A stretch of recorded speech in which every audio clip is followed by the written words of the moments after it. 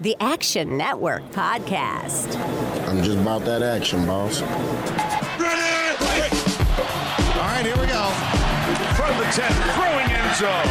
Spectacular catch. They're saying it's a catch. Touchdown. You see, most gamblers, when they go to gamble, they go to win. Oh, my God. That's incredible. Big bank, small bank, I like to make money. All right? That is the ultimate kibosh. You want to bet? And we are underway.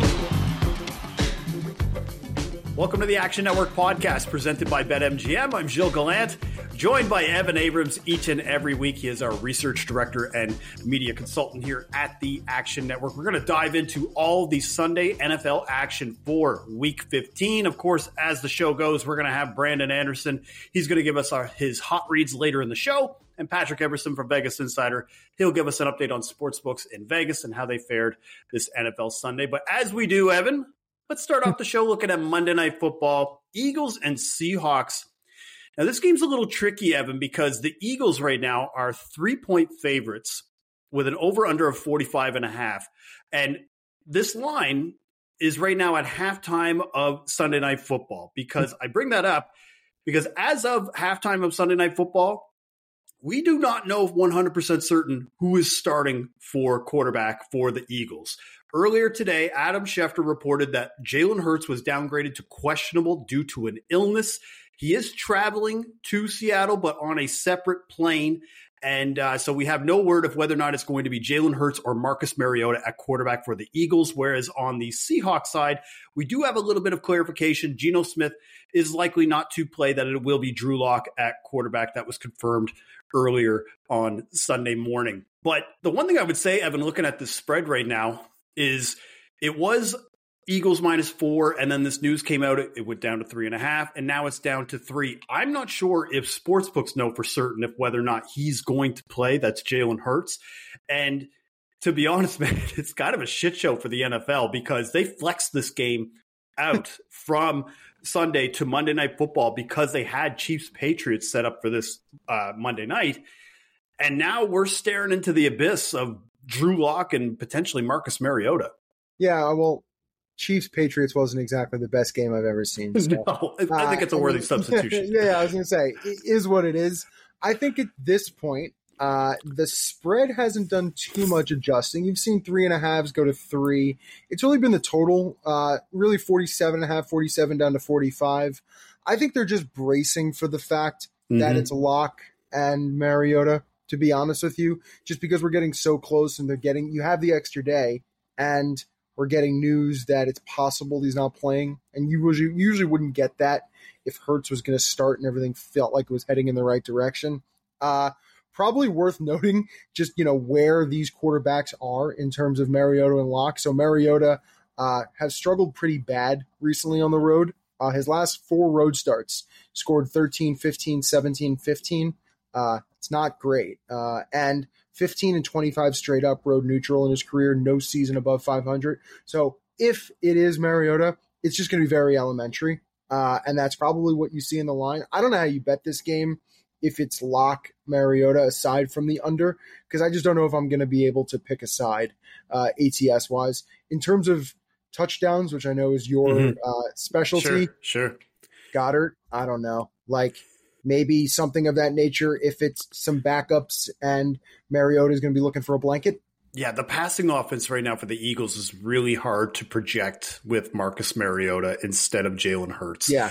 Because he was so bad last year near the end. He basically got kicked out of Atlanta and released for Desmond Ridder, who I think is a bottom 5 quarterback in the NFL. But in a spot start, especially if you think of week 1 when they played the Saints last year, the Falcons, and they came out and surprised them. They didn't win the game, but Mariota looked competent in that kind of game. I feel like at a spot start, he could probably give you 70 to 75% of what Jalen Hurts can give you. But I think if you're going to be betting the Seahawks and you were already feeling the Seahawks, you have to bet them now, because if Jalen Hurts is getting ruled out and it's Mariota, that line is going to shift into Seahawks' favor. It's going to probably drop to 2.5, maybe to 1. But if you are wanting to take the Eagles, I think you probably just wait it out. I don't know if it's really going to move past 4, for example, past another key number with Hurts ruled in. But if it's Mariota, I can't imagine it'll drop that much more where you're not getting a better number. But again, that's the Eagles defense. This has nothing to do with the offense, but offensively and defensively, they've been outgained in 7 straight games now offensively. So I can't imagine Marcus Mariota is all of a sudden going to rejuvenate this passing offense. Also, from a defensive standpoint, just a funny thing too, Evan, Matt Patricia, not sure if you saw that, is going to be calling the defense for the Eagles now after his last stint of, I believe, calling the offense for the Patriots after a stint of coaching the Lions where he was basically shown the door. But from a touchdown scorer perspective, I like Jackson Smith-Njigba in this game. Slot receiver, he's playing over 70% of snaps. The Eagles are bottom 3 in the NFL in touchdowns allowed to the slot. They've also given up the most touchdowns to wide receivers in the NFL with 23. And we talked about this last week when they were playing the Niners. Drew Lock, he didn't look horrible last week versus the Niners. And I have to come a long way to say that. Like he threw the ball a lot in games with a trailing game script. DK Metcalf looked good in that game. No Darius Slay as well in this game. So that's going to be a matchup now that DK Metcalf, I believe, can exploit if he's going to be matched up with, say, somebody like James Bradbury. But he's only around plus 185. So I think Jackson Smith-Njigba will be who I would look at plus 280. I would also say Jalen Hurts for an interception around plus 135, plus 140 is enticing as well, especially if he is playing with that illness. 10 picks this year. 7 of those INTs have been on the road. He only had 6 picks last year. So I think the turnover probability is high, especially with Jalen in this spot, especially facing an up-and-coming secondary on the road in one of the loudest environments as well in the NFL at Lumen Field. So that's Monday Night Football. But now let's move to Sunday. Kind of a mixed bag kind of day. I would call it a melancholy week, Evan. Favorites, they go 11-3 straight up, 9-3-2 against the spread. Favorites, again, continue to crush. But the home teams go 10-4 straight up, 9-3-2 against the spread. Other than that, that was probably the biggest takeaways from the overall trends of Week 15. Was there anything else I'm missing here, Evan? Yeah, you mentioned it with favorites. 83-33 straight up, 61-50-5, which is 55% since Week 8. So little bit of a run, and aside from that 1 week that underdogs went over 500 straight up, it's been pretty good for favorites straight up. They've been winning, doing the good job overall. Public today 6-6-2, so basically a 500 week. I think the one thing that's interesting is you look at the standings, and again, just AFC domination. You got 9 teams above 500, and in the NFC there is only 4. So that's pretty much a story right now going into the next week. Well, and the favorites and the homes trend, that really relayed to the Bills today because the Bills were home favorites, 2-point home favorites over the Cowboys. Probably their most dominant win of the year, 31-10 over the Cowboys. The total goes under, though, of 49. Honestly, Evan, just the biggest takeaway from this game is the Bills and their ascent now back up into this AFC playoff picture where I think everybody was writing them off after that Eagles loss. The NFL is just such a week-to-week league as far as the narratives are concerned. But now they're 8-6 with the Chargers, Patriots, and Dolphins on the horizon, where now that Week 18 game is starting to feel like it could be the AFC East title game because the Dolphins got the Cowboys and the Ravens coming up and then the Bills to finish it out, whereas the Bills have the Chargers and Patriots. Much easier route here. It would be not shocking for them to go 2-0 in those games and then setting up for a finale in Week 18. But for today, the big thing was that they just would not be denied running the ball. They crushed the Cowboys running the ball. The rainy game just made the game to run. 3 rushing touchdowns, 350 rushing yards by the Bills today. That's the most rushing yards the Cowboys allowed in any game today. And Josh Allen, he didn't really have to do much. He only threw it 15 times, 85 passing yards, but no turnovers. I think that was the most important thing. Didn't put them in a hole. I mean, they doubled the Cowboys in first downs, 24-18. They led 21-3 at halftime. And this just looked like an emotional letdown for the Cowboys, who looked like they played their Super Bowl last week and beating the Eagles. Yeah, Dallas has been pretty predictable lately. When you think they're going to be good, they're going to be good. When you think they're going to, drop an egg and be bad, they're going to be bad. There hasn't been really much of a odd game in terms of what we've expected, I think, with them. I will say a stat or two here, just to kind of bounce off of what you've said. So Dak is now 6-13 straight up on the road versus over 500 teams in his career. So he is 114th of 116 quarterbacks since he was drafted in that stat. They are 0-3 straight up in that stat this season. So they just don't show up in those outdoor against good team, which I'm going to call Buffalo good. They're one game above 500. Yeah, and they're also Buffalo. So kind of prove that again. Listen, Dallas had the fewest pass yards as a team with 30-plus pass attempts since 2008 for them. It's been a long time since they looked this bad while trying to pass the ball. So really difficult. A few more. So Josh Allen, interception streak over. Now it took this game. It was 9 games straight with interception for him, finally done. Yeah, I mean, that's really the difficult one. Now, looking forward, and you said it, Buffalo is going to be a 14-point favorite against the Chargers. They're going to be probably 10, 12, 13 against New England. So they're going to go 2-0. They're going to be 2-0 going into that Miami game. It's, they were 50-1 to win the Super Bowl just a few weeks ago. A lot of people took them. It was a good opportunity, and they've shown up since. Yeah, and I think the Cowboys, too, another thing, not that it would really make them maybe pull the reins back a little bit, but with the win, the Panthers win today, we're going to talk about that Panthers win over the Falcons, but with that Panthers win, that actually clinched a playoff spot for the Cowboys today. They're likely going to get that first wild card spot, which will set them up with a first-round playoff spot facing the NFC South winner, likely, which is probably going to be the Buccaneers. We might see a first-round rematch again. But again, a team that is now 500 or above should be interesting to see whether that Dak trend plays out, if the Bucs kind of continue to look as solid as they did. We'll talk about that Bucs-Packers game in a little bit. Let's move over to Bears-Browns. Browns win 20-17, and the Browns as 2.5-point home favorites do cover, but the total does go under of 37.5, and they come back to win. Joe Flacco down 13 going into the fourth quarter.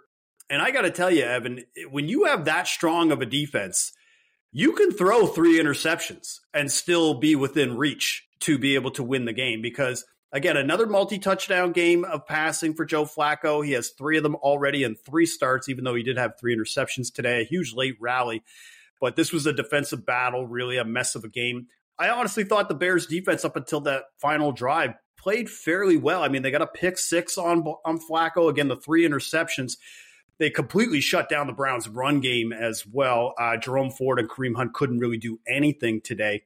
But I think the one thing, this was almost like a double whammy for the Bears today because you're always going to try to be contending about how Justin Fields is your quarterback of the future. He did not look good today. I believe he was 16 for 40 throwing the ball. And with that Panthers win, now that's kind of putting them maybe a little bit more in danger of missing out on potentially drafting Caleb Williams. So just something, a little bit of a double whammy here for the Bears. But for the Browns' perspective, here's where their schedule's at. They're 9-5 now. They've got the first wild card spot in the AFC. And they've got Houston coming up. Houston is 8-6. That's basically, I think, going to be for Houston a win or go home kind of outcome. And then the Jets and Cincy to round out the year. So I think the Browns, if anything, I think we're going to see at least 10 to 11 wins from this team. But I think they're still a little too far to be able to catch the Ravens here. I mean, obviously, if the Jaguars were to win tonight, maybe that might be able to change their fortunes. But from a AFC standpoint, I think the Browns are fairly solid, especially with that defense. And now with Joe Flacco, apparently can move the ball better than anything that we saw from Deshaun Watson, P.J. Walker, and Dorian Thompson-Robinson. All right, let's move to Bucs-Packers. Probably my favorite game of the day, just as far as watching offensive outputs. But the Bucs win 34-20, and the Packers lose as home favorites, 3.5-point home favorites, and the total of 41.5 does go over. The Bucs continue to win, and Baker Mayfield. We talked about this last week, Evan. Man, he looked pretty good today. I was kind of on the fence of should I come around now? He did that against the Falcons. But again, going on the road to do that Lambeau Field. 381 passing yards and 4 touchdowns. And, I mean, he was hanging in there. He took some hard hits. The Packers got after him. He was sacked 5 times today. But they outscored the Pack 21-10 in the second half on the road. I thought this was a solid, competent win for the first time that I've seen from an NFC South team all year. Yeah, coming off of the roller coaster we just discussed with Cleveland, where they've had 4 quarterbacks win them a game this year, and they can't find the guy after giving Deshaun $1 trillion. Now you go into Baker, the guy they got rid of, who literally just had the best game ever played by an opposing quarterback at Lambeau Field. Nobody's ever had a perfect passer rating. Baker did. 4 touchdowns, 0 picks, 380 yards. It's the best career game for him ever. He's never done all 3 of those numbers.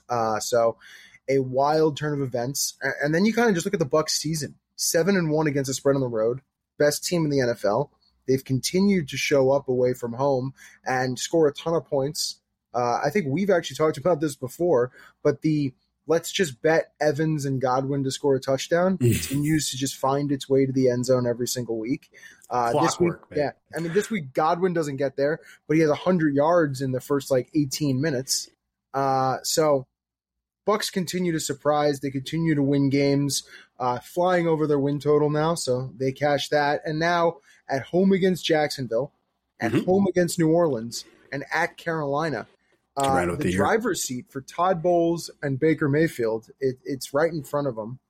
So just a crazy turn of events. And you kind of look at it from Green Bay, just for a quick second. 5-6 straight up as favorites last year. Now 1-2 straight up as favorites this year. It's a different game. It's a different team. I'm not sure they deserve that type of having to lay points respect. At least not yet. I mean, they've been amazing, right? The targets, the receivers, the whole deal, the rookies. I mean, everything is just over expectations. But this was probably a pick'em game where you're getting 3 points with Tampa. Sure. Yeah. And I think the Packers, too, looking the rest of their schedule, because they do have a nice little get-right game against the Panthers. Look, yes, they did beat the Falcons today, but let's not pretend like people aren't circling the Panthers on their schedule, being like, we got to get a win. Yeah, to go 2-0 here. And then, of course, the Vikings and the Bears to round out the year for the NFC South, or the NFC North, rather. But no teams above 500 that they're playing, but at the same time, they basically got to go 3-0 to probably make the playoffs, and 9-8 still might not get you there in the NFC, depending on how the rest of that plays out with the teams like the Rams or even the Vikings as we go. The Action Network podcast is presented by BetMGM. Use bonus code ACTION when signing up to get up to $1,500 paid back in bonus bets if your first bet loses. For new users in Arizona, Colorado, Illinois, Indiana, Iowa, Kentucky, Louisiana, Maryland, Massachusetts, Michigan, New Jersey, Ohio, Pennsylvania, Tennessee, Virginia, West Virginia, and Wyoming. Terms and conditions apply. Must be 21 or older. Gambling problem? Call 1-800-GAMBLER. All right, now it's time for the hot read from our own Brandon Anderson. Brandon, what do you have us looking for early Week 16 lines? Hot route. Blue 17. On nice rights. Ice cream. Jose. Blue the Raiders. 19 salad. 19. Double. Louisville Soul Train. Hot. All right, Week 16 hot read. We are 0-1 on the hot read this week. The ugliest, grossest Thursday night under of the year, 63-21. Waiting on Sunday night, but so far for the season, 17-9-1 on the season for the hot read, 61%. We're going to start out right in on Thursday night. This is a pick I gave out on the Look Ahead on Friday on the Best Bets episode of the podcast. I'm going back to it. I'm loving it. I'm doubling down on the Los Angeles Rams, -3.5 against the Saints in LA. This line has not moved, and I certainly think it should have by now. I still think it will. The Rams on Sunday, they go up 20-0 on Washington. They basically coasted. Washington kind of closed the gap in garbage time, but never really competed. LA had 148 more yards. Really should have been more than that until the end of the game. The Saints look like they did the same thing. 24-6 over the Giants, 28-6 over the Panthers last week. Really, really unimpressive games when you dig into the numbers. They only had 503 yards of offense combined against the Giants and Panthers in those games. Two terrible teams. Really, they're just playing awful offenses, and they've been getting by on that. These teams are basically being counted as equals by the spread, and I don't see it. Now, they're both 7-7. They're tied in the wild card race. Into the weekend, the Rams were 17th DVOA. The Saints were 21st. So on that note, this line kind of looks right. But these teams are going opposite directions despite these recent Saints wins. Last 5 games before Sunday, Rams were a top 10 team by DVOA. They're the number 2 offense in the NFL, behind only the unstoppable 49ers. And the defense really has even been improving around league average. Same stretch, the Saints are 30th in DVOA. Their offense is still bottom 10. It has been all season. The defense has been dropped to 30th. Now, that's going to get a little better, of course, after holding the Giants to 6 points, but not necessarily a lot. The Giants are a terrible offense, one of the worst in the league. You're supposed to hold them to 6 points. Saints are injured up and down the roster. Lots of key injuries there. Short week. We only have 4 days here. And after this game for the Saints, they play the Buccaneers in week 17. That's the team they're tied with in the division. This is a sort of game where you might rest a couple guys. You need that Bucs game. You have to win that as the Saints. This one's not quite as big of a deal. It's nice if you get it, but you got to have that Bucs game. So I like that angle for us as well. Saints are good running the ball. That's their one real strength, but the Rams' run defense has been better. Saints' run defense is terrible lately. Kyron Williams, I think, will shred them. And of course, we love to fade Dennis Allen always, especially on a short week, especially against Sean McVay, an elite head coach, 5-2 ATS on a super short week like this. These teams are not equals. Give me the Rams all day. Rams minus 3.5 against the Saints on Thursday night. And then let's get the very next game on the schedule. Saturday afternoon. 2 teams that played this Saturday. Give me the raw Mike Tomlin Steelers at home, plus 2.5 underdogs against the Cincinnati Bengals. This is a bullseye on the rah trend. We'll get to that in a second. Look, it's ugly in Pittsburgh. Steelers have lost 3 in a row against the Cardinals, the Patriots, the Colts. They're really not even competitive in these games. Playoff hopes are on life support. Is the 500 streak in jeopardy? How can you bet the Steelers? This is exactly when you bet the Steelers. This is what the Tomlin Steelers have been for years now. So first with the matchup. There is a chasm in between these defenses. And I know Pittsburgh didn't look the part this weekend, but Cincinnati, they are terrible defending the run, and they're really bad defending the middle of the field passing. We saw Minnesota exploit both of those things. Ty Chandler had a huge game.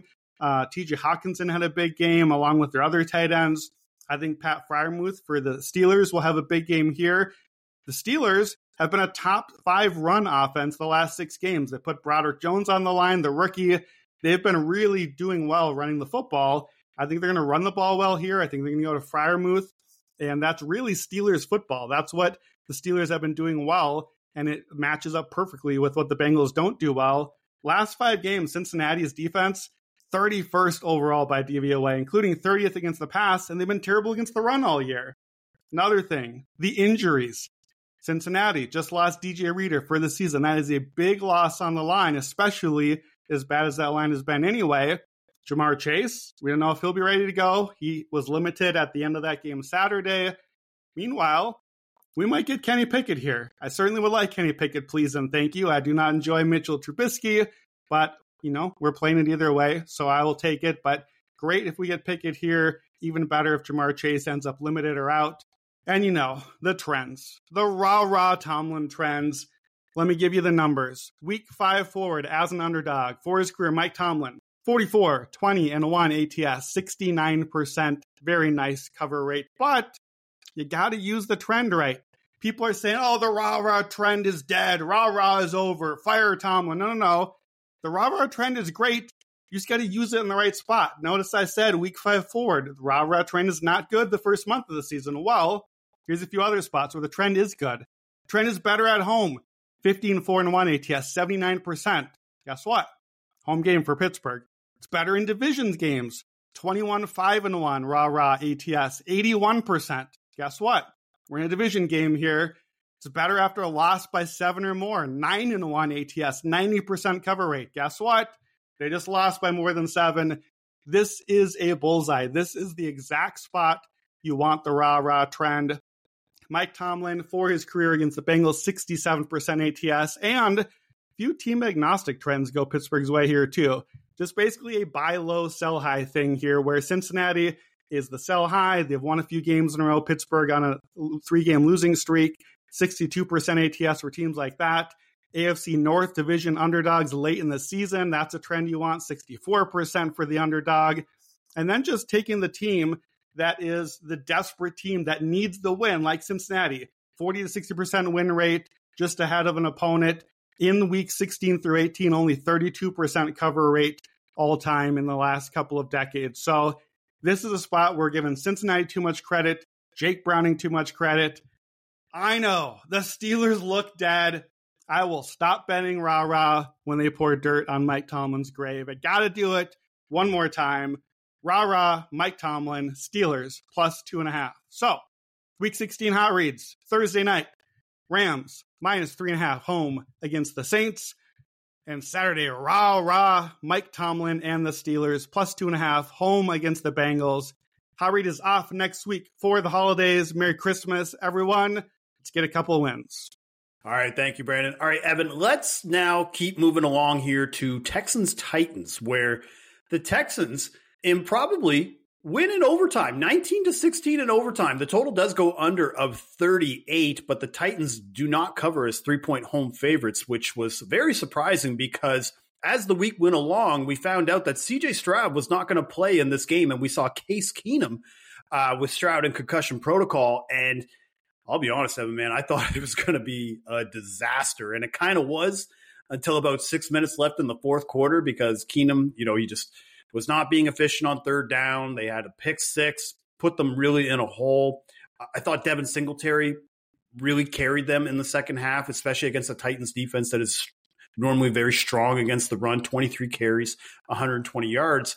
But in overtime, not that we'll be looking at the Titans going forward if whether or not they're going to make the playoffs or division, but just from a game-to-game standpoint, Will Levis went down with a little bit of a leg injury as well in overtime. So that will be something to monitor as we go into next week. But the Texans now, the one thing I'll just say about the Texans, if I'm D'Amico Ryans and I'm submitting my candidacy for Coach of the Year, this game, I have it right at the top of the list. This was a surprising performance. I liked Tennessee in this one. I felt like this was the get-right spot. I found a stat prior to our favorites podcast recording last week that I feel like I had to double take. Simon didn't believe and now just extended, which is the fact that the Titans have lost 7 straight games against AFC South opponents. Not something I think I would have believed, but the struggle is real, and they really blew it in this one because they were up, they were controlling, and they kind of just let it all slip away. Tennessee just can't run the ball. There's a problem with Derrick Henry. He's getting older. But you just look, they were 13 of 34 first half, 17 of 32 second half. It just almost feels impossible. But listen, what D'Amico Ryans has done, and even now without Stroud, and listen, Keenum, October 13th, 2019. The significance of that date was Keenum's last road win entering today. It's been 5 years since that guy won a road game, and coming from behind is just a very impressive performance. And now Houston hopefully gets Stroud back and he gets through protocol. They got 2 home games, Cleveland and Tennessee again, and then they got to go to the Colts. So Houston, it's all in front of them after this. Just come from behind, win this win they just shouldn't have had, to be honest. Well, and one thing I was going to say too, Evan, is with the Texans, big log jam right now for the wild card spots in the AFC. And you have the Texans, Colts, Bills, Bengals, all at 8-6, with the Browns ahead of them now at 9-5. And at this rate, I'll be honest, Evan, I feel like there's going to be a 10-7 team that ends up getting squeezed out of the playoffs right now. And I kind of thought at the start of the year and maybe even halfway through that 10-7 was going to be the barrier for entry in the AFC playoff picture, at least to get that 7 seed. And I think now there could be a 10-7 team that ends up getting squeezed out. I don't know which team it's going to be. You would probably pick the Colts, knowing how I know how you feel about Gardner Minshew and that team. But and we both feel pretty good about where the Bills stand right now. So the Bengals, again, we'll talk about the Saturday games quickly a little bit later. But the Bengals, another win with Jake Browning now at 8-6. It's going to be really tight there. It's going to be a really fun race down the stretch. But that's kind of why I thought to myself, if the Texans play the Browns here, that might be if you don't win that game from a Houston perspective, that might be your playoff season gone, because just with the way the margin for error is so small now with all of these teams. So we'll see how it goes. But again, Texans are going to be hosting the Browns here coming up. And with how CJ Stroud throws the ball, playing against a pass defense that was just incredible today, stopping the passing offense from the Bears, should be very interesting to see how they match up and if he's able to find any ways to exploit it. But let's move now to Chiefs-Patriots. Chiefs win 27-17. This game was flexed out of Monday Night Football, and for good reason. And the Chiefs, as 8.5-point road favorites, do win and cover. And the total does go over of 39.5. Now, I'm still not really that encouraged by the win, I'll be honest with you, Evan. I mean, 2 interceptions today for Patrick Mahomes. He's now tied for the most interceptions in a season for his career, and he still has 3 games to go. And what's funny is because the Patriots are so bad, 2 interceptions, it didn't even matter because the Chiefs were still able to just move the ball as they wish, put up points. They got touchdowns from Jerick McKinnon and Clyde Edwards-Helaire, but you could tell that they really missed Isaiah Pacheco as well because they only had 17 total carries for 43 yards. They didn't really do Mahomes no favors. But I think this is another thing too, Evan, and I feel like it might be like grounds for termination to slander Bailey Zappi on this podcast, but he's just not it for an NFL starter. Like, I'm sure he had and won people a lot of money at this company when he was at Western Kentucky, but like today, first half, 17 for 19, 150 yards on a touchdown. Not bad. That's exactly my notes that I wrote down at halftime. We start the second half. He immediately throws an interception. Chiefs immediately score right after the turnover. He goes the rest of the way, 6 for 12 passing for 30 yards. They did cut it to 10 with 8 minutes to go, but you knew it didn't even matter. And now the Chiefs, they're 9-5. They got the Raiders, Bengals, and Chargers to wrap up the year. But even if they go 3-0, I don't really think there's a path at this stage for them to get a 1 seed. So we're likely going to see the Chiefs. They'll still probably host a playoff game, but if we get to the second round, we might be seeing a road playoff game for the Chiefs this year for the first time. I think we will. In the Mahomes era, rather. I think we will. I mean, looking at it from KC's point of view, this was a lose-lose. There was nothing that I think could have been gained by them playing in New England today, because winning 30-0 almost wouldn't have proved anything just based off of what New England is week to week and what they are now. The fact that this game was close and Mahomes had his ups and downs and it wasn't completely solidified until maybe later just made me question KC even more. Obviously, from a game perspective, we had Kadarius Toney with a fumbled interception, which was hilarious. I think it's pretty clear looking at Rashee Rice, 9 targets, 9 receptions. Yep. He's Mahomes' favorite guy. He's the guy he trusts probably behind Kelsey at the moment. He's just getting a lot of looks. So I thought that was interesting. Even looking at Mahomes' chart, though, today, which I glanced at before the pod, 37 pass attempts, a ton of them were 10 yards and in. Like, he was just dinking and dunking and trying to find spots. But obviously there's just a lack of faith in his receivers and his targets and the downfield stuff, which I just think impacts the team overall. Defense is great. We know that, but didn't really change much for me today. No. And I think that's the thing. We know what the Chiefs are. We know how their limitations at this stage. You're not really going to take a lot from them beating the crap out of a 2-12 Patriots team, right? At this stage, a team that's probably tanking, trying to get Drake May or I'll add this, though. So KC wins out. They go over their win total, which is fun. So we'll see how that goes. Still in the balance. And lastly, this came into fruition today, so we might as well watch it going forward. Chiefs 4-10 against a fourth quarter spread this season. Didn't look good today. And then that is actually 18-36 last 3 seasons. So just been a struggle for them overall. Wow. All right, let's move on to Falcons-Panthers, where the Panthers win in a baseball score 9-7, and the Falcons as favorites again, Evan. I feel like I've been saying this now 3 straight weeks. The Falcons as favorites lose outright. They were 2.5-point favorites today with the over-under of 32.5. And if you had the under, it was very sweat-free. But the Panthers, they do win to move to 2-11, or 2-12 rather, but what was insane to me that the Panthers won this game, like only 283 yards of total offense. They trailed the whole game until the final play. And for anybody who was looking at pictures of fans, it was a very rainy, messy game in Carolina, but there was probably less than 10,000 fans there to see it. The stands looked pretty empty. And why would you come out in a rain game to watch your team maybe win a second game of the year? But both wins with a combined 22 points and a 3-point combined win margin.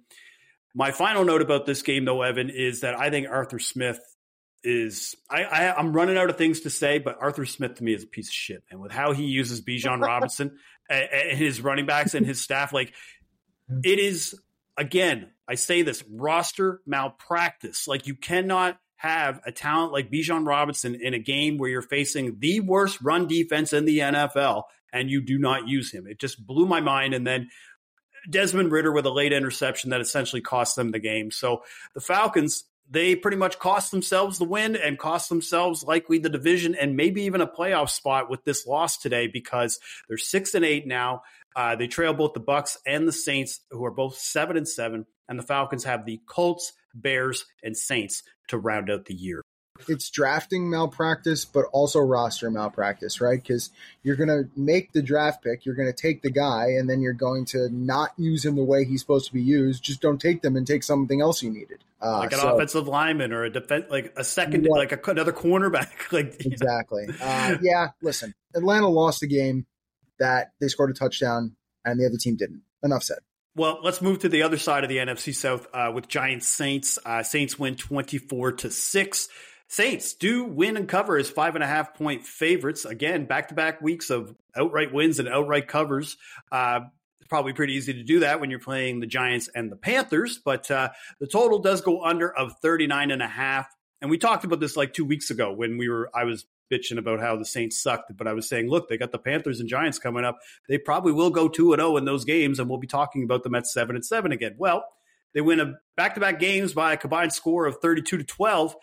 And it inspired zero confidence still in me for the Saints going forward. Yeah, DeVito struggled, and I think we could have seen this going forward. I mean, entering today, he was 34th in EPA per play, 38th in average depth per target, and today he was 3 of 9, 10-plus yards downfield. He's a fun story. It's a good situation, but Saints defense is good, and we saw it last week. We've seen it earlier this year. We've seen it at times when they don't have to face, really, really good quarterbacks. They're a good team. The one note, the Giants just go under. Happens all the time. 10-4 to the under this year. 44-20-2 to the under since 2020. By far the best mark in the NFL. Happened today. It just happens when you're going to score 6 points. So. And the Saints, they have the Rams here coming up next week. Both teams 7-7. Winner will put themselves in a much more solid position of getting an NFC playoff spot for the wild card. So the Saints, if they don't win the division, again, there is still an outside chance that they could make the playoffs, whether it be a wild card. But they have 2 divisional games to round it out after the Rams. So those will probably all come out in the wash as it goes. All right, now Jets-Dolphins. Dolphins win 30-0. Total goes under of 37 because the Jets did not do their part and score any points. And the Dolphins cover is 8-point home favorites, but this game, Evan, it was just a shit kicking. Like it was 24-0 halftime lead. Tyreek Hill is out.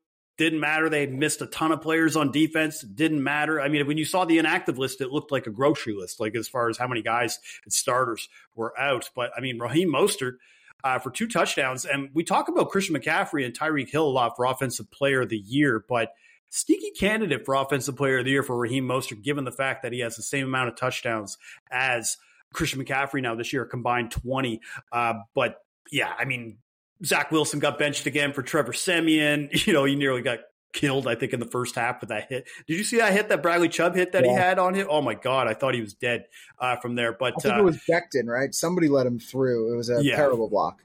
Yeah, and so with the Dolphins, that's why I wanted to talk about them here, because yes, you got that nice win. We didn't really talk about them about that loss that they had to the Titans last week, that improbable comeback win by Will Levis, but got the Cowboys now who are coming off a loss, and we'll see what happens here with the Ravens tonight against the Jaguars, but that game could likely determine maybe who gets the 1 seed in the AFC. But we talked about right now that the Dolphins could potentially go 0-2 here, and then we're looking at a Week 18 matchup for the AFC title crown. All right, now 49ers Cardinals. You want to talk about a shit kicking. Niners win 45-29. Total goes over a 48.5, and the 49ers as the biggest favorites of the week, 12-point favorites, cover very easily. But another huge game for Brock Purdy. 242 passing yards, 4 touchdowns, no picks. He is the MVP favorite now over Dak Prescott at a lot of shops. He's around minus 150. Big shift there because Dak was the favorite coming off of that last week win. But I think my main takeaway, Evan, and I was just talking about this for Offensive Player of the Year, I think Christian McCaffrey is the clear-cut Offensive Player of the Year over Tyreek Hill. We talked about this, about how if you get to 2,000 yards, you hit that milestone that will kind of just, you get there and you're in. But 3 touchdowns today for Christian McCaffrey. And I feel like if you're looking for a deciding factor, just look at the anytime touchdown odds in a week. Christian McCaffrey in any given week is minus 300 to minus 350 to score an anytime touchdown. When you look at Tyreek's anytime touchdown odds, minus 180 to minus 210, and it's only getting a minus 210 if he's facing a team like the Commanders, who are like last in DVOA defending the pass. And obviously when he has 150 yards and 2 touchdowns in that game, it made sense.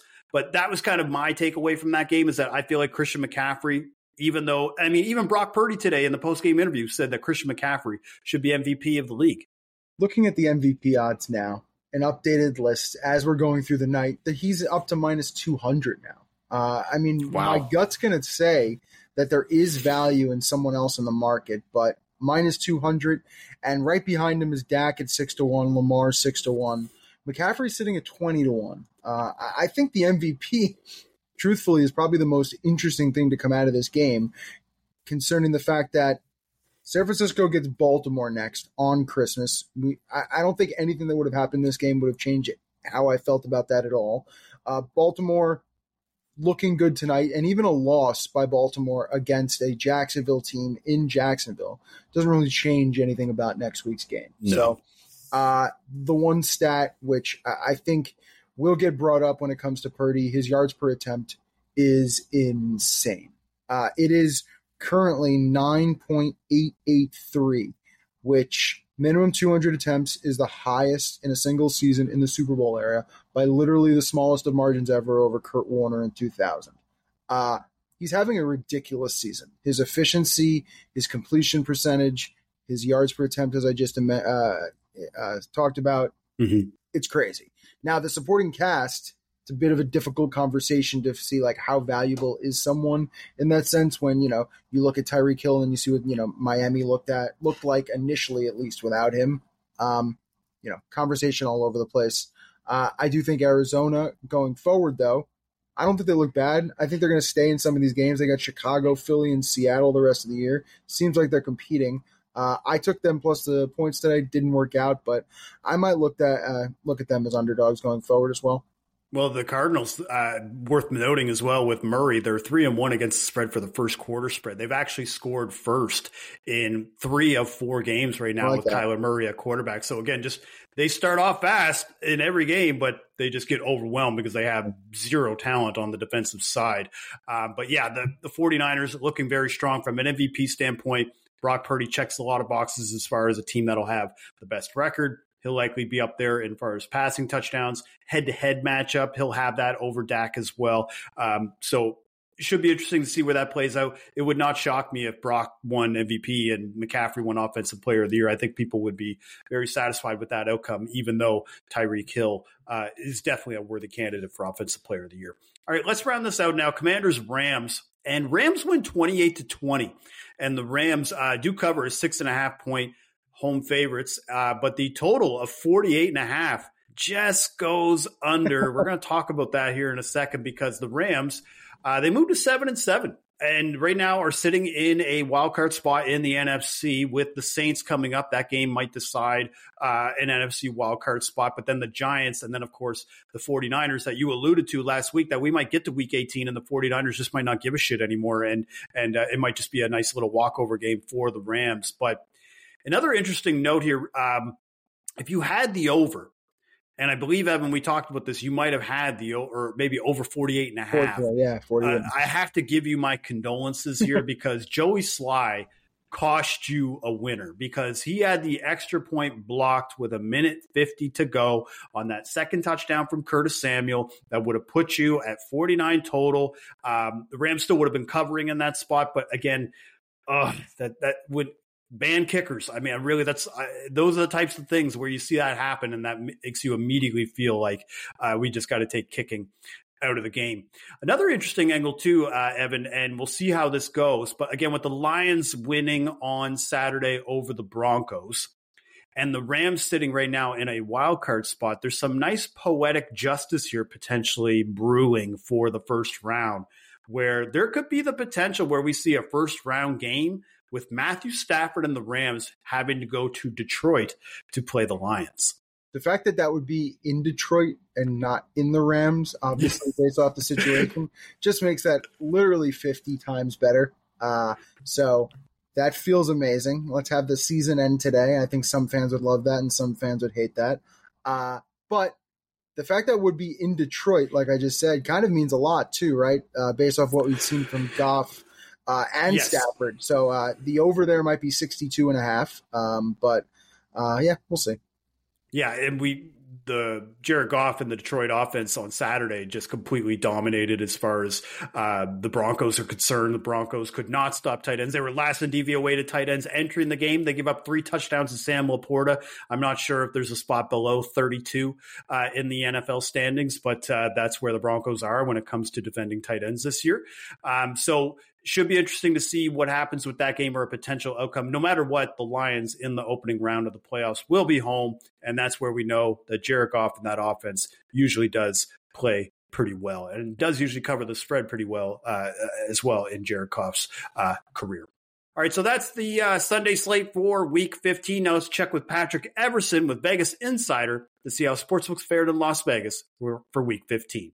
Hey, Jill, thanks again for having me on the Action Network podcast. I'm talking to you on a Sunday night after I've gleaned a lot of information from odds makers around Las Vegas and around the country about how NFL Week 15 went for the books and for the bettors, for that matter, and also a little bit of a look ahead to the Monday night game and even some of these games coming up on Christmas weekend. There are some dandy matchups on the schedule. But first, let's talk a little bit about how this weekend unfolded, specifically at BetMGM. I was going back and forth throughout the day with Christian Cipollini.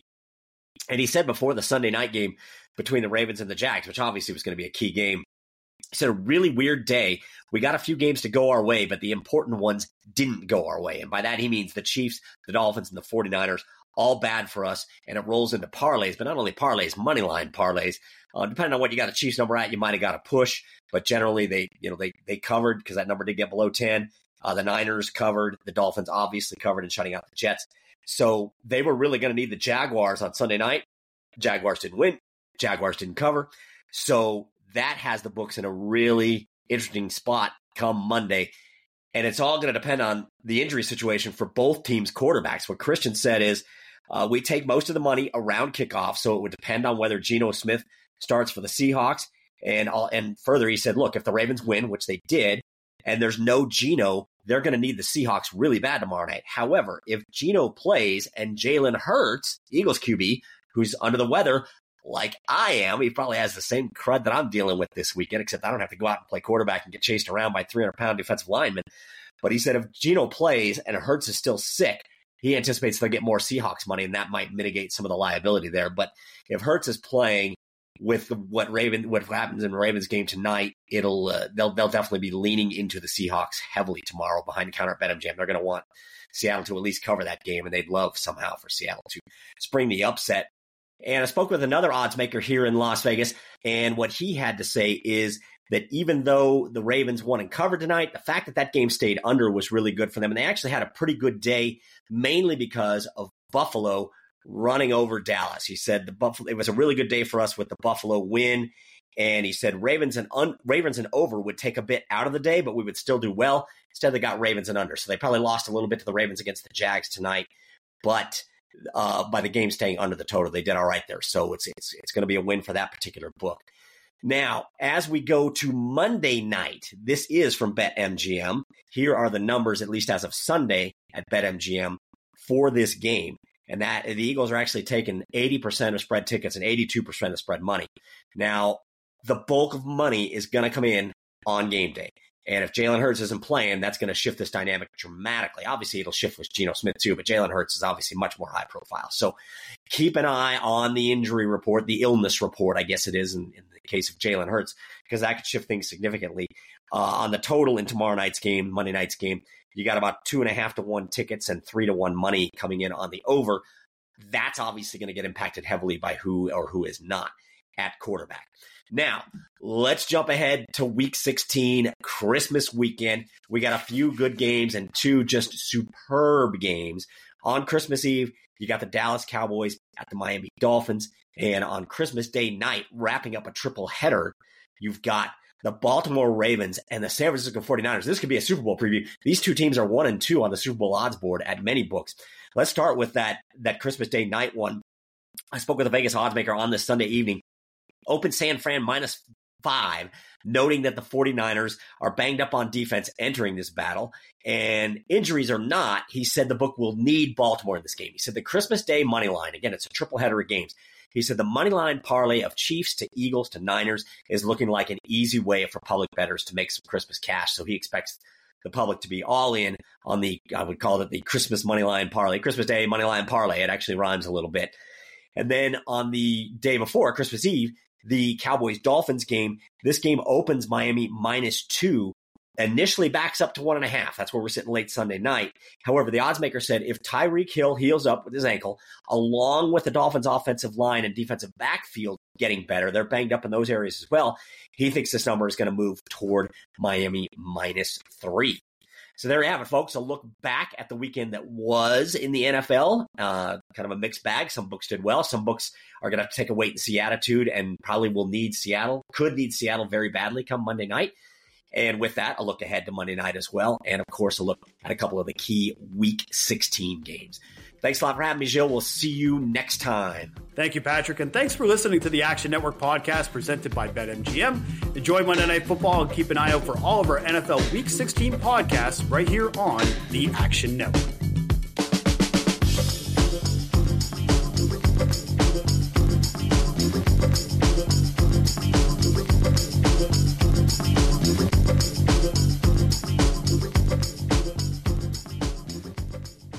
Action Network reminds you, please gamble responsibly. If you or someone you care about has a gambling problem, help is available 24/7 at 1-800-GAMBLER.